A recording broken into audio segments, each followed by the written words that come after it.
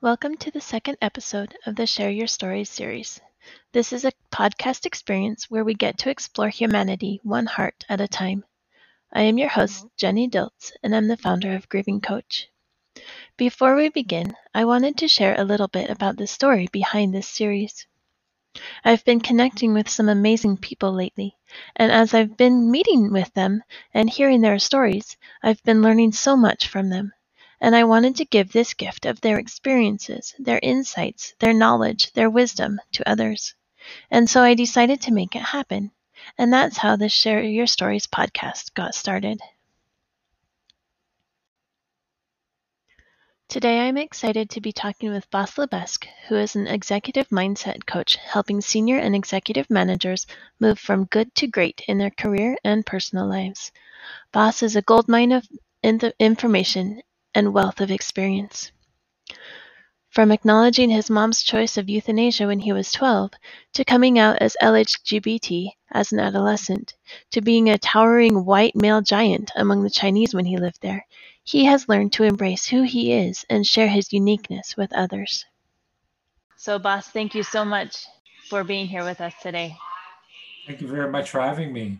You are a wealth of experience and knowledge and wisdom and nuggets of inspiration. Mm-hmm. I hope I can share some of those stories. I think you'll be fine. Okay. I think it'll be wonderful. So when we first connected, you shared about how your mom died, how your mom chose euthanasia. Yes.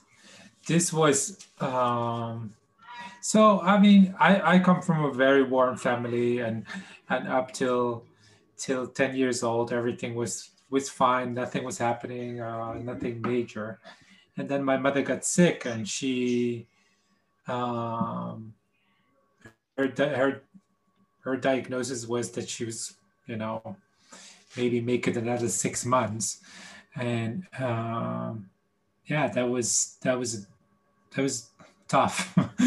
I mean, she eventually she in the end made it another 2 years, but she she was very open about her sickness to to the family and to me and my sister. Um, and this was in the early 80s when euthanasia in the Netherlands was still illegal. Mm-hmm. But and it wasn't really told to us as such when it happened. But it was like, we're going to give her an injection. She will sleep and she will give up fighting, and then she'll die. Uh, but that was, I mean, it was so obvious for me. I had heard about euthanasia, and I was like, this is just, it's obvious, and it's also a very natural thing to do. I mean, um, I mean, I understood my mother's choice that she didn't want to go to the end and want to, like, she wanted to decide her own, her own death basically. And I thought that was, back then, even I was 12 years old, and I thought that was such a powerful thing for a person to do. If you are faced with, you have a husband and two small children, and the end is unavoidable, and you want to choose it your way. So it was, there's the week up to, let's say, the event or the euthanasia. There's people coming by to the house and uh, saying saying farewell. And there was also, and she was also like very strict. It's like, no, I don't want to see him. I don't want to see her. And they just had to wait outside, because they would come in one car, and she was like, no, it's only it's only he or she can come into the house. And I was like, oh, okay. I mean, this probably, I mean, she was very like, she knew, well, in the way that she had to go. She knew what she wanted, and I thought that was Yes. so incredibly powerful. Um, and for me, it wasn't. I mean, I wasn't knowledgeable out about the law back then. Um, so for me, it was a natural thing, and only later I found out it was it was illegal. Um, and I was walking, well, not walking around, but I would say to certain people, my mother committed euthanasia without realizing that her doctor could have faced serious consequences for doing so. Mm-hmm. Um, and then when I turned 18, my father decided to tell me and my sister that's what they did, because now we were adults. And I was like, well, this is not, you're not telling me anything new. I know this. But Yeah. I mean, the legal aspect of it, of course, I didn't know. And I mean, I'm still so very grateful uh, for this doctor that he uh, facilitated it, um, and honored my mother's wishes, um, which is yeah, which was a very brave thing of him to do as well. Mm-hmm. So yeah, that's that story. Wonderful. How did I it just feel? so oh yes, well, I mean, and that's I mean I still don't understand, why, if I look at today's world or today's society, why choosing your own way to go is such a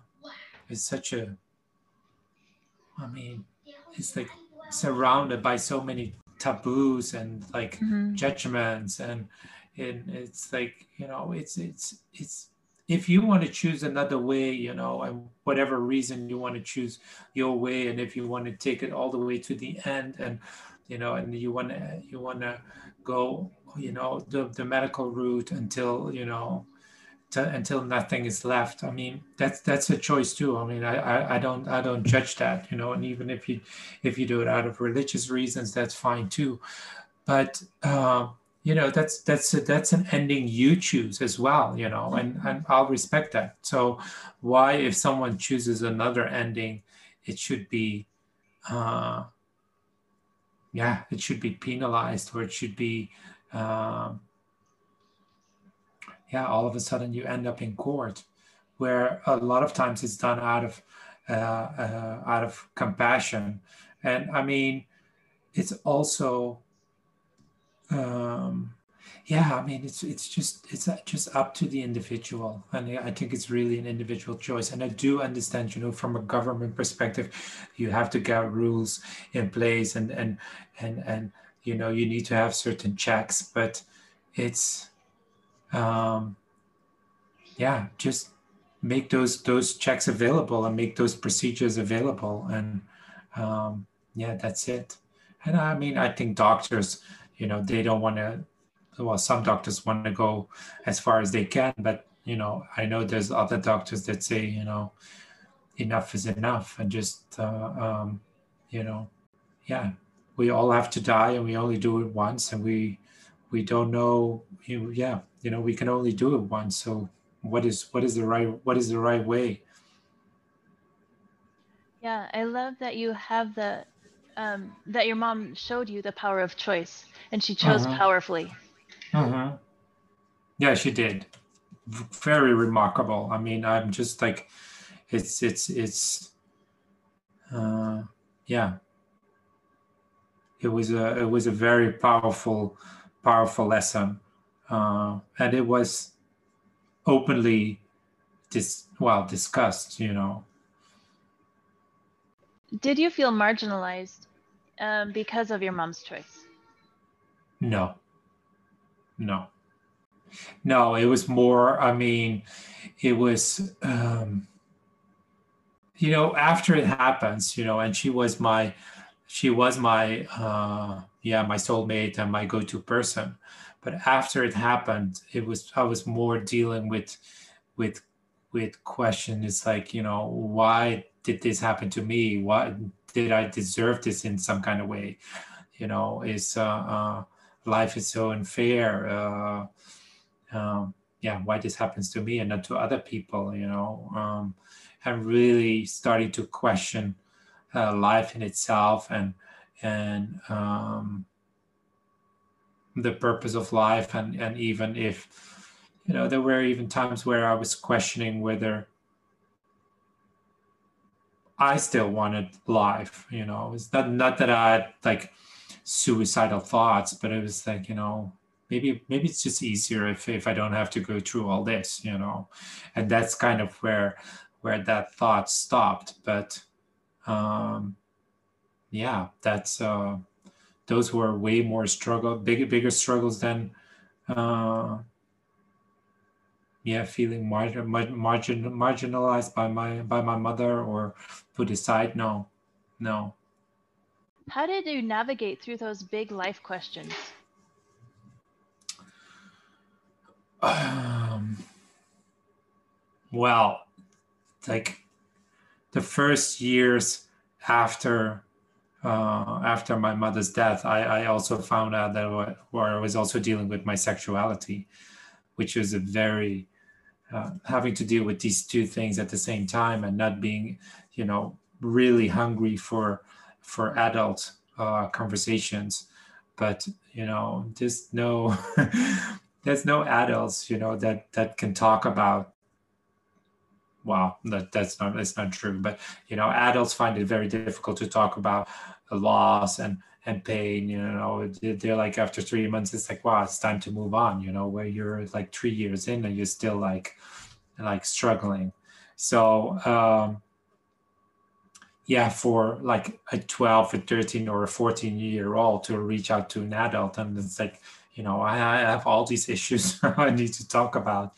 It's just like, yeah, it was never a satisfying conversations, or conversation, or you get answers like, things will work out and you will be fine. And yeah, but it's not, there was a lot of guidance was missing, which I was really, really hungry for.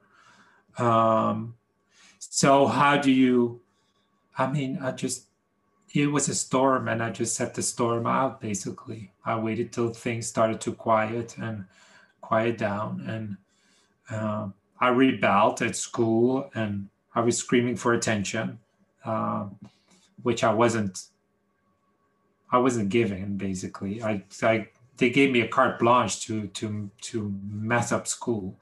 It's like, okay, this kid has a problem. It's fine. Nowadays, I think it will be totally different. But back then, there was like not really any control. I had one chat with my school director and my class mentor, and my father wasn't present. And I was called into this room, and I was like, "Oh, we're going to talk about this." And I remember thinking, it's like, you haven't invited my father. I was like, what kind of conversation is this? And so I had the conversation, and I was basically, it's like, oh, okay, you kind of like, I can basically do anything I want in this school now, and you'll have my back. And I became messy, and and yeah, a very, very big mouth to teachers. And I did all kinds of things, smoking in class, jumping out of the window, and all. And I was like, okay, it's no problem, it's no problem, it's no problem. And I was like, okay. And I did this with other people, with other kids, and they were all letters sent to their parents, and they were uh, they weren't allowed to come to school for a week or two, and I never one letter went home. And I was like, it's like, yeah, that was weird. But yeah, so I set out the storm, and then when I started going to university, things started to change, and I felt freer around my sexuality, and it felt like I could make a new start in a new environment with new people, where I didn't really have that like baggage, or where it didn't feel like so much like a storm. That's awesome. So how did that university freedom allow you to find yourself and find the answers that you needed? Oh, it took a lot longer to find the answers that I needed. But just to, I mean, I really wanted to have like in that moment to feel free and uh to yes to start living and enjoying life, and that's really what I did. I was making friends. I was yeah, it was just really a fun time. I went to the US for a traineeship, and it was just I started to really open up and to explore, and yeah, that was also a lot of fun, and I had the freedom to uh, yeah to start experimenting with men, and yeah, without having the I mean, I never felt I could be that free with my father. And I mean, I told him just before I turned 18. So yeah, that really, I mean, I could not have like brought guys back home, because that would have been weird. But so yeah, that's when that started, and that was a lot of fun. You mentioned not having the structure or the discipline in your earlier years before you got to uni. Mhm. Did you have some structure or routines set up, like boundaries in uni? No, not really. No, but I'm not sure what kind of boundaries you mean. So in your younger years, like your adolescence, Hmm. would you have um, learned the lessons or gotten the support, the attention that you needed, if somebody had like not given you the white blanc in school, Uh-huh. um, actually, Oh, those kind of boundaries. yeah, held you to the consequences of your Uh-huh. actions. Oh yeah, I mean but I mean, I was also becoming an adult, and I was like, this, yeah. I mean, I didn't want to live a life without boundaries or without any like yeah discipline. So I yeah, and I wanted to be I wanted also to I also had a desire to become successful in this was hotel management.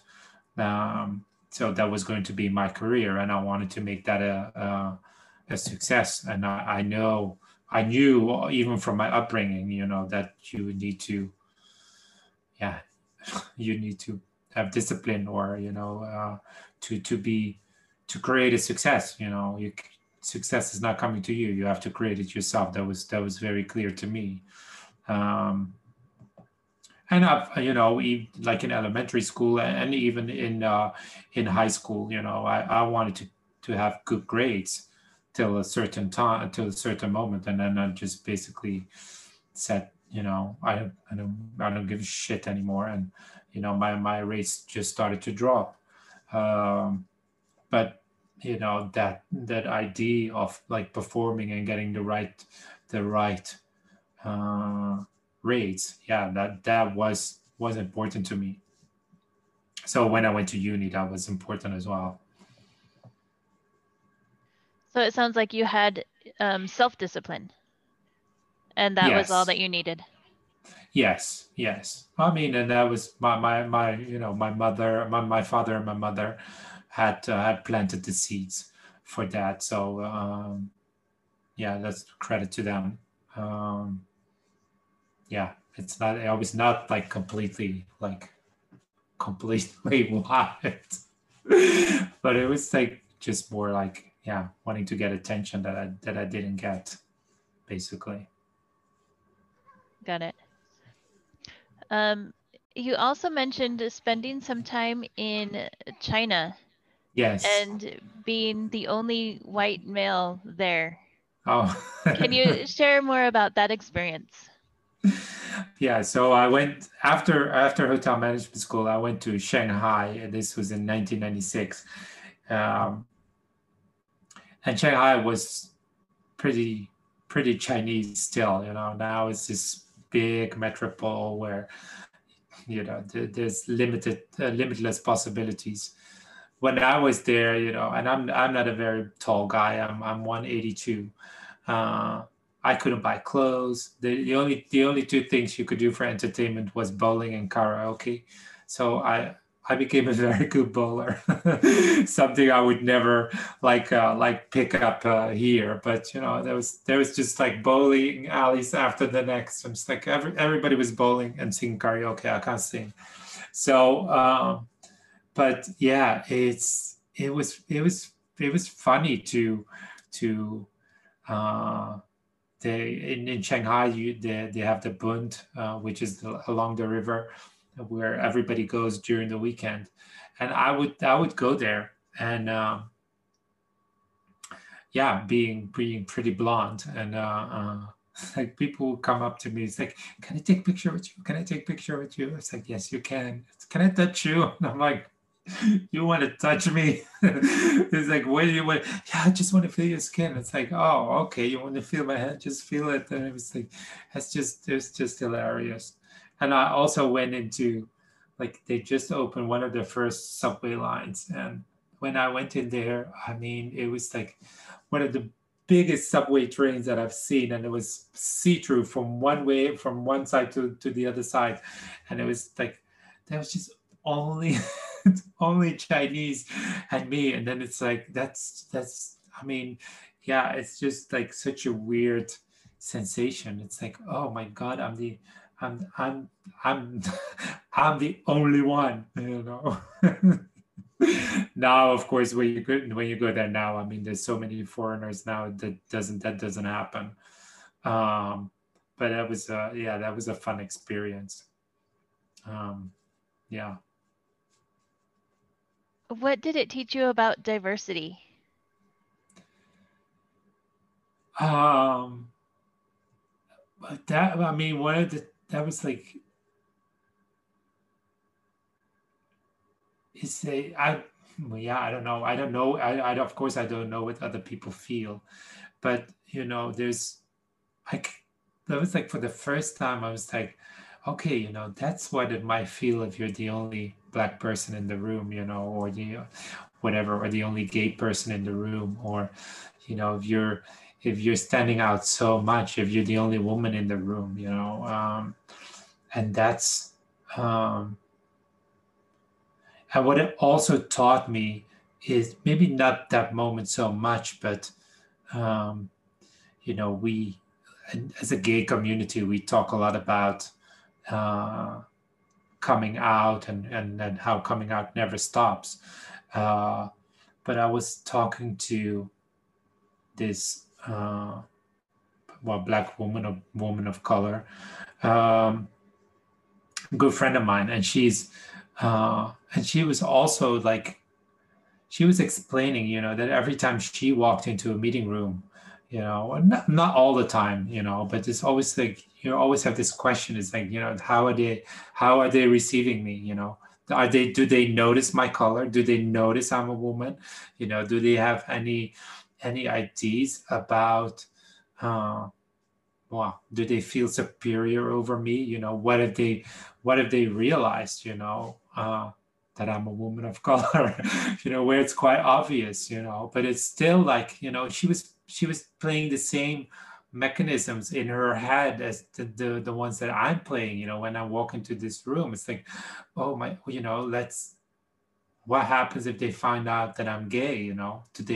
Do they notice? Do they think anything about it? Will there be repercussions?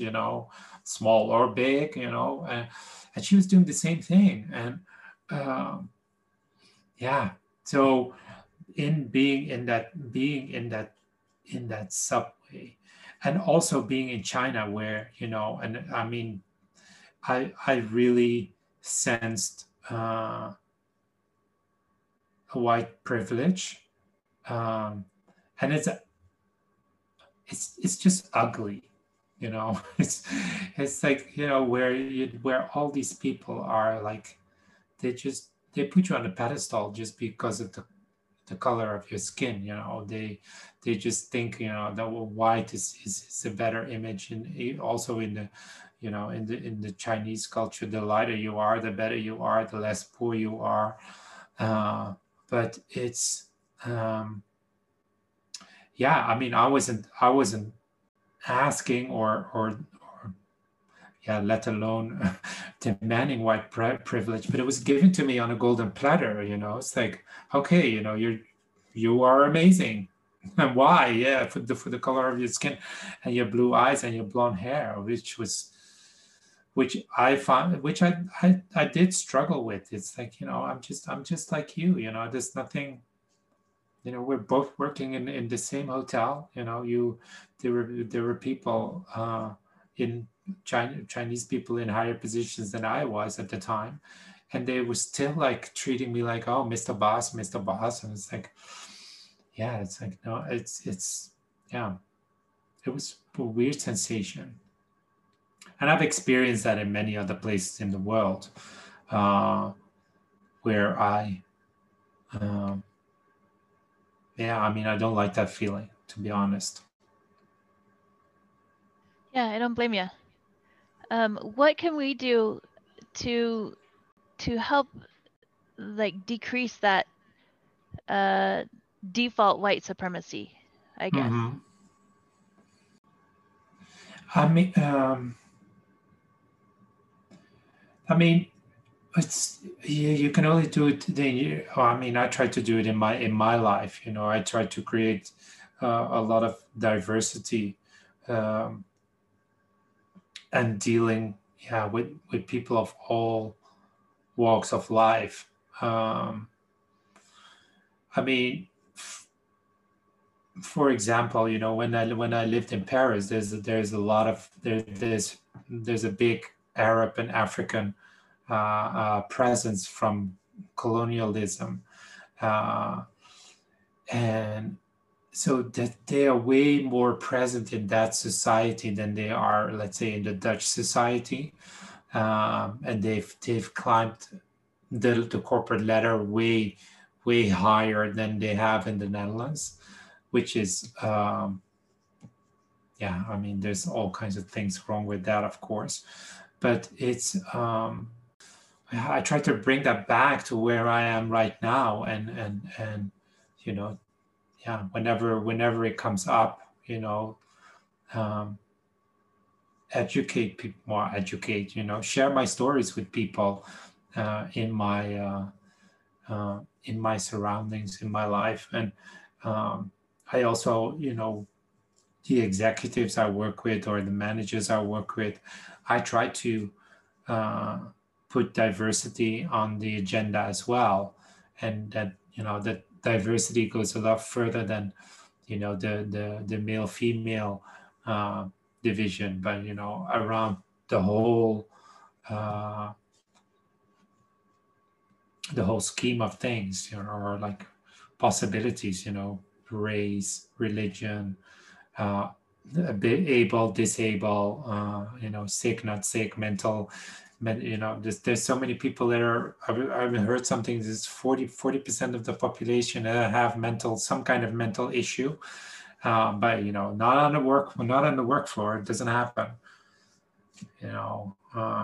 When you had a burnout, you become toxic, you know. It's like, yeah, but, you know, let's fix it, you know, let's try to create something better, that these burnouts don't happen anymore. Yeah, where can we start in helping to fix that and helping to educate people? Well, start in your own micro world, and uh, yeah, start living by example. I heard, I had a discussion with someone, and just he was basically said, you know, if you, let's say, you know, if you look at your work area, you know, you remove all the people of your same that have the same color as you, you remove all the people that are within 5 years of age and the same gender, what are you left with? If you're lucky, you're left with one person. It's like everything is the same.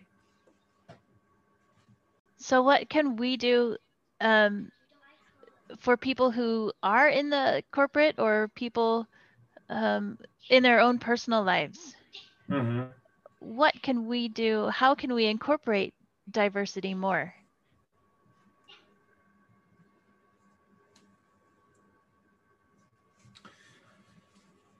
Yeah, it's a very good question. I mean, I'm not sure if I have like, I mean, you just have to, next time you hire someone, you know, be bold and give someone else's the opportunity, and don't stick into your own like little, you're into your own little box and try to, uh, yeah, to think outside of that little box. And the moment you start embracing that, you will see the result. You will have a wider, the two of you or the 10 of you, will have such a wider perspective, uh, and that will create beautiful things. And it creates more profit, and that's proven all over. More diverse teams create happier companies, create more profitable companies. And the moment it goes all the way up to the board, it becomes even more profitable. So yeah, and I mean, I don't want to necessarily just talk about profit, but that's a very nice side effect of it. And then you can really, and then you can um, create a ripple effect. If your company becomes richer and better performing, you can hire more people, you can create more diversity, etc., etc. And then like that, things will start to evolve. Wonderful. Um, I'd like to explore how your experiences as a teenager led Mhm. you to where you are today. Well, as I said, yeah, I was dealt a shitty hand early in life, and I mean, that was my hand, and that's totally fine. I don't want to victimize it, but that's really where I started questioning. And I also wanted to live a meaningful life. I was like, I want to die smiling. When I die, I want to say, I took everything out of it. But it took me not it took me not one, it took me not two, it took me three careers to find out, or maybe even like you can add a fourth one as well, to find out that uh, what my purpose is. But maybe I also needed to learn all these things to be able to become an executive mindset coach. But yeah, I mean, I started working in hotels where I worked 100. The first hotel in China, I worked 100 hours a week, and that was just brutal. And the second hotel I worked in, I only worked nights, so I was working in two hotels for 2 years. I hadn't seen the light of day, and I was like, this needs. I was smoking 2 packs of cigarette a day. I was like, if I continue like this, I'll be I'll be doing I'll be dead before my mother. Before my mother's age when she died, and I was like, that just cannot happen. So I changed into banking, and I became a trader, and I became very successful at that as well. But I started to create a golden cage, with all the material benefits of it, and a certain lifestyle. But it just felt empty. It just felt empty. And I took a 2-year break, which was amazing. I mean, I loved it. But And I was also hoping in that break that I would find my purpose, but I didn't. And I now know why I didn't, because I wasn't doing the inner work I needed to do and to resolve like my limiting beliefs that I created in my early childhood. Um, and that took, I picked up another career now as a consultant in financial markets, um, just creating a bit of a bigger golden cage. Um, but it was still a golden cage. But I started to do the inner work, and I look back at my journey, and I got some teachers, and that's how I came to mindset coaching. And I um, as what we spoke to about earlier, about discipline. I'm now, people now tell me I'm too disciplined, and maybe I am a little bit, but I like I yeah, it gives me it. When I do things, I want to do them right. It's like I go in 3 times a week. I sit in cold water, and it's like I could do it every day, but I've decided to do it 3 times, and I commit to that. Because I think that's a right amount. But some people think that's rigid, but that's what I like. That's how I see the benefits. I feel the benefits, um, and yeah, that's what I like. And that's also, that's the learning I had, and I can give that now back to the people I work with. I hear the recurring theme of the power of choice, choosing powerfully. Mm-hmm. Whether that's too disciplined or not, it's what works for you. And you're Mm-hmm. choosing powerfully to live your best life. Yes. Yes, absolutely. And I mean, some choices come very easy. Some choices come extremely difficult. The first time I decided, well, when I decided to leave my job as a financial trader, um, it took me 3 years. It took me 3 years, and it felt like at the time one of the hardest thing to do. And I thought I was going to end up living on the street, if I would give up, if I would get out of my golden cage. There was only two options: the golden cage, or the street, which is like completely insane. But I just didn't see another option. It's like, okay, what am I going to do? What am I going to do? It's like, if I don't want to do this, what's next? And so I saw, I was just talking to somebody about that today. I saw Lehman Brothers collapse. I had friends working there, and they were my client, and we were just watching it on the news, like basically, yeah, collapsing, and like we saw people taking out their boxes, and it's like, oh, kind of, we were in a way kind of making fun of them. It's, look at them, like that would never happen to us. 4 weeks later, yeah, exactly. Well, we didn't have to take out our boxes, but we were saved by the government. But we were like, basically we were going bankrupt, but the government saved us. But that, like, was such an unreal uh, time. And in that time, I was deciding, I don't want to do this anymore. And not so much because of these events in the financial markets, but I just didn't want to do it anymore. A lot of my colleagues, they continued on for years and years to do the same kind of business, but I just didn't want to do it, and I left. And I'll never forget when I think I was home for a week, and then I left for Brazil, and I sat in the plane, and I flew via Madrid, but I cried for 12 hours. It was just like sobbing. I couldn't stop. And I was like, the guy next to me, what must he be thinking? But I was just like, there was just so much tension and build up of that decision and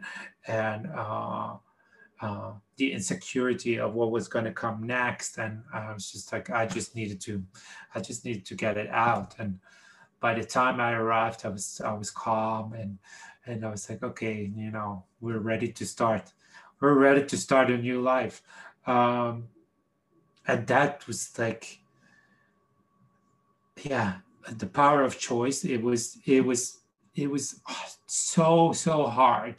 But having made that choice made all my career choices ever afterwards so much easier. It's like, if I want to, if I quit, I just quit and I just go do something else. Um, and I don't, I don't care if I need to, if it takes me 3 years to build up something new or to, uh, of course there were moments where I thought, am I not a little bit old to start something new again? But then I'm like, no, I don't care. It's like I'm gonna do it. And um, yeah, I make a lot less money than I did back then, but I'm so much happier. I'm freer. Yeah, it's I wouldn't want to go. I wouldn't want to go back there ever. What would you tell people who are trying to break out of their own golden cages? Um, it's not as scary as you think. It's really not. It will just it will be a blessing in the sky because you've been looking like this for I don't know how long, for years, and now all of a sudden, like, the world is open and you can create anything you want. You really can. And just go for it, you know. And that's the security you think you have in your golden cage. If your employer to decide to take away your cage, you're you have to create it then. Why not create it on your own terms? And that's like, there's many people that were like with me in that situation. They were made redundant and they were miserable. um, and I mean, I say this without judgment, but if you ever think of this, you can make it work, whether you have the money or you don't. But yeah, you can make it work. And I mean, it does come with tough choices. I mean, if it means you have to give up your car. For example, I don't have a car anymore. um, do I miss it? No, not at all. um, but do I want to work for a car 2 days a month? No, no.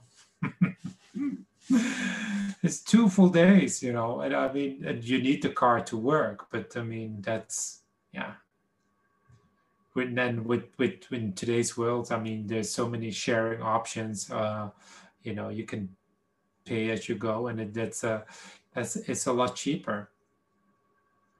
So, and yeah, I mean, there's a lot of other choices, but if you really start looking into uh, to what you own and what you spend money on and all the stuff we want to buy and want to throw away, and if you would stop just doing that, then that would just, like, I mean, it would save you a couple of days work a month,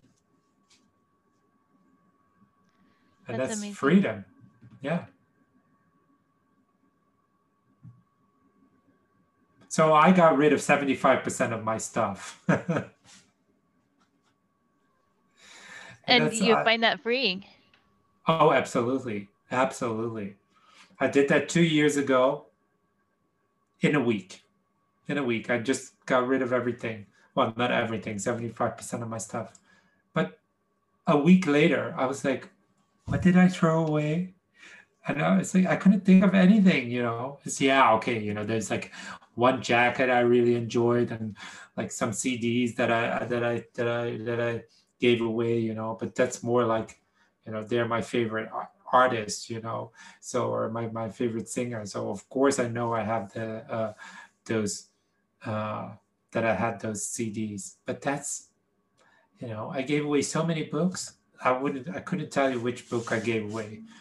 Um it's and I'm like, it's gone, it's empty. It's great. It's great. So that piques my interest because a lot of times with grief, when somebody dies, you have to then go through and clean the house. And sometimes that can be an insurmountable task. So, what allowed you to um, choose that freedom to be able to give away half of or 75% of your stuff? Well, it's very interesting you said that because my well, I of course did not have to go through my mother's stuff because I was too young.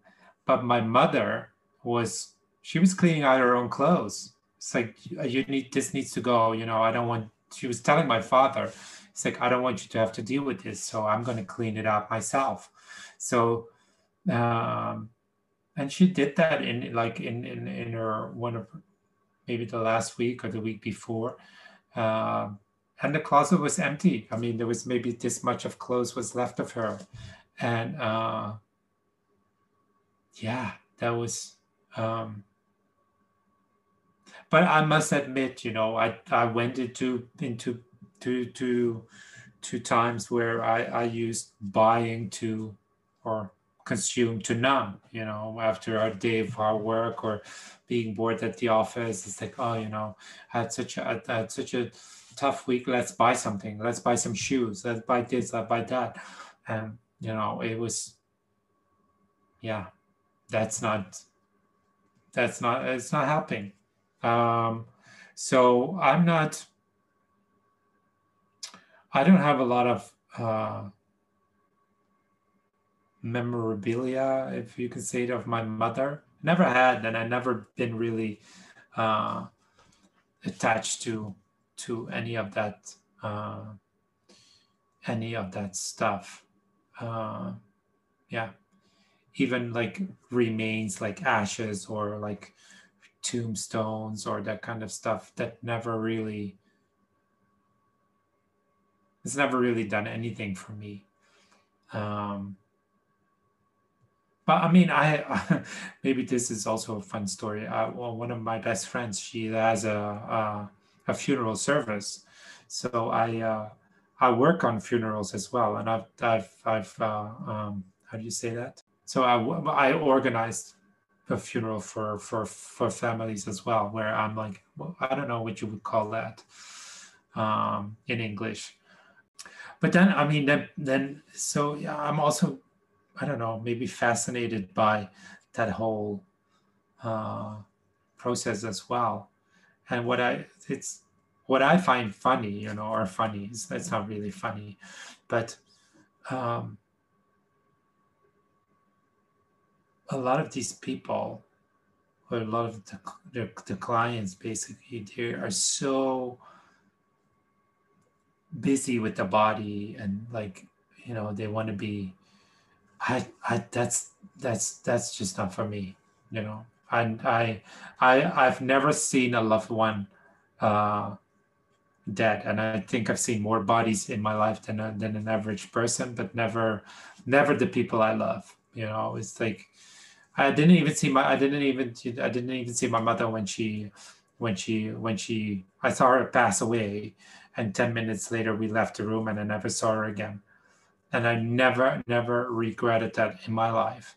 Um, and that's yeah, I want to keep that. I want to keep the memory alive. Now I must say, I've never been in a position where a loved one died from one minute to the next. You know, let's say my sister, I would get a call now and it's like my sister is dead. I don't know how I would respond. If I would say I would want to see her, I just want to see her. No, I just want to see that she's dead. But you know, I might go see the body for a minute or so to really see it. But I would not sit there for hours and hours and hours. And I would not want to. I wouldn't want to have her in my house. And she, I mean, I'm very open with her about that, and she's like, she doesn't want to be in my house, or like she doesn't want me to sit there. She's like, oh please, let's not do that.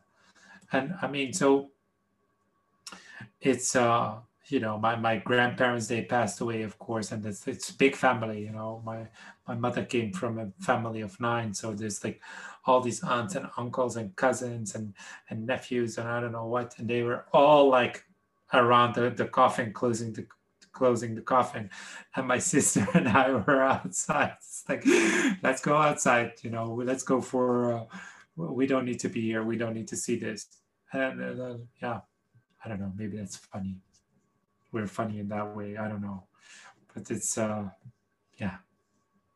That's just us. I mean, if people want to spend hours and hours with next to the deceased that they love, I that's their choice, and I'll respect that. I'm not going to say you shouldn't do this. No, if that's really what you want to do, uh, that's uh, uh, that's fine. I, I Yeah. knew I knew someone who she wanted to. Her husband was in the he was, how do you say that, like uh,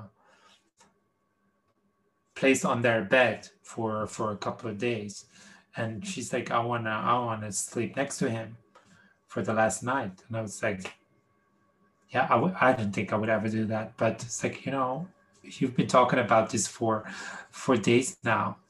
Do it. If you don't,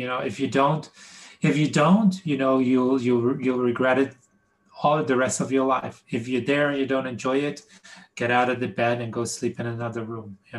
Just do it. It's like yeah, but it's not funny. It's like, no, it's not funny. It's what you want. So do it. And don't let what everybody else think. It's like, it doesn't matter. This is your journey. It's not mine. I wouldn't do it, but if you want to, go for it. Yeah. Um, and again, the power of choice is coming through. Oh yeah, Um, yeah.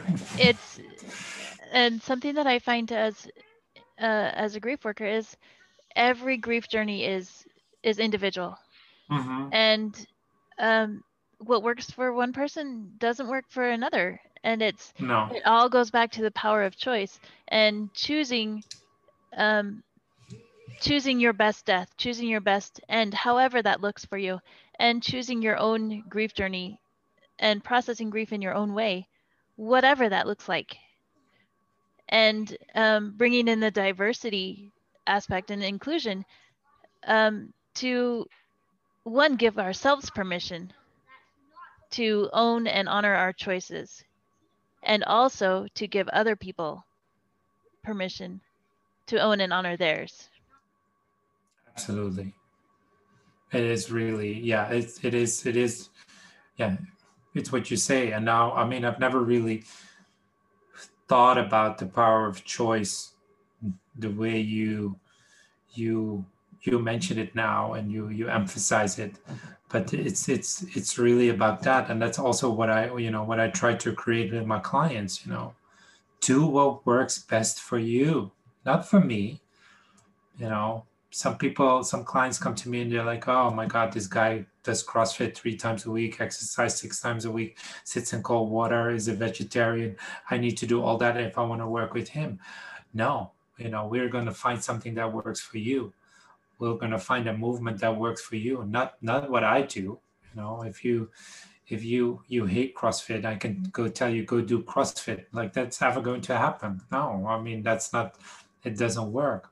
Find your movement of choice, if you, and whatever that is, if that's dancing, if that's gymnastics, if that's rowing, if that's swimming, if that's just walking, do whatever you do it is good for you, and you will find the benefits, and then uh, you create a better life for you, or you create a better death for you. It's that's really what it is. Thank you so much, Bas, for being with us. This has been incredible. You're very welcome. It was a pleasure. I love talking about, yeah, power of choice, and all these things, and uh, I'm happy it's discussed more and more, but it's still like, yeah, there's still so many taboos around it, and we need to crush them. Yeah, Yeah, and I think that's why it's so important for us to be sharing our stories and to be reaching out and including other people, and embracing our choices and allowing other people to embrace theirs. absolutely. I mean, you can only choose freely if you let someone else choose freely as well. Agreed. Awesome. Thank you, everyone, for being with us. Until next time, enjoy your stories, choose powerfully, and create the dreams that you want. Thank you, Jenny.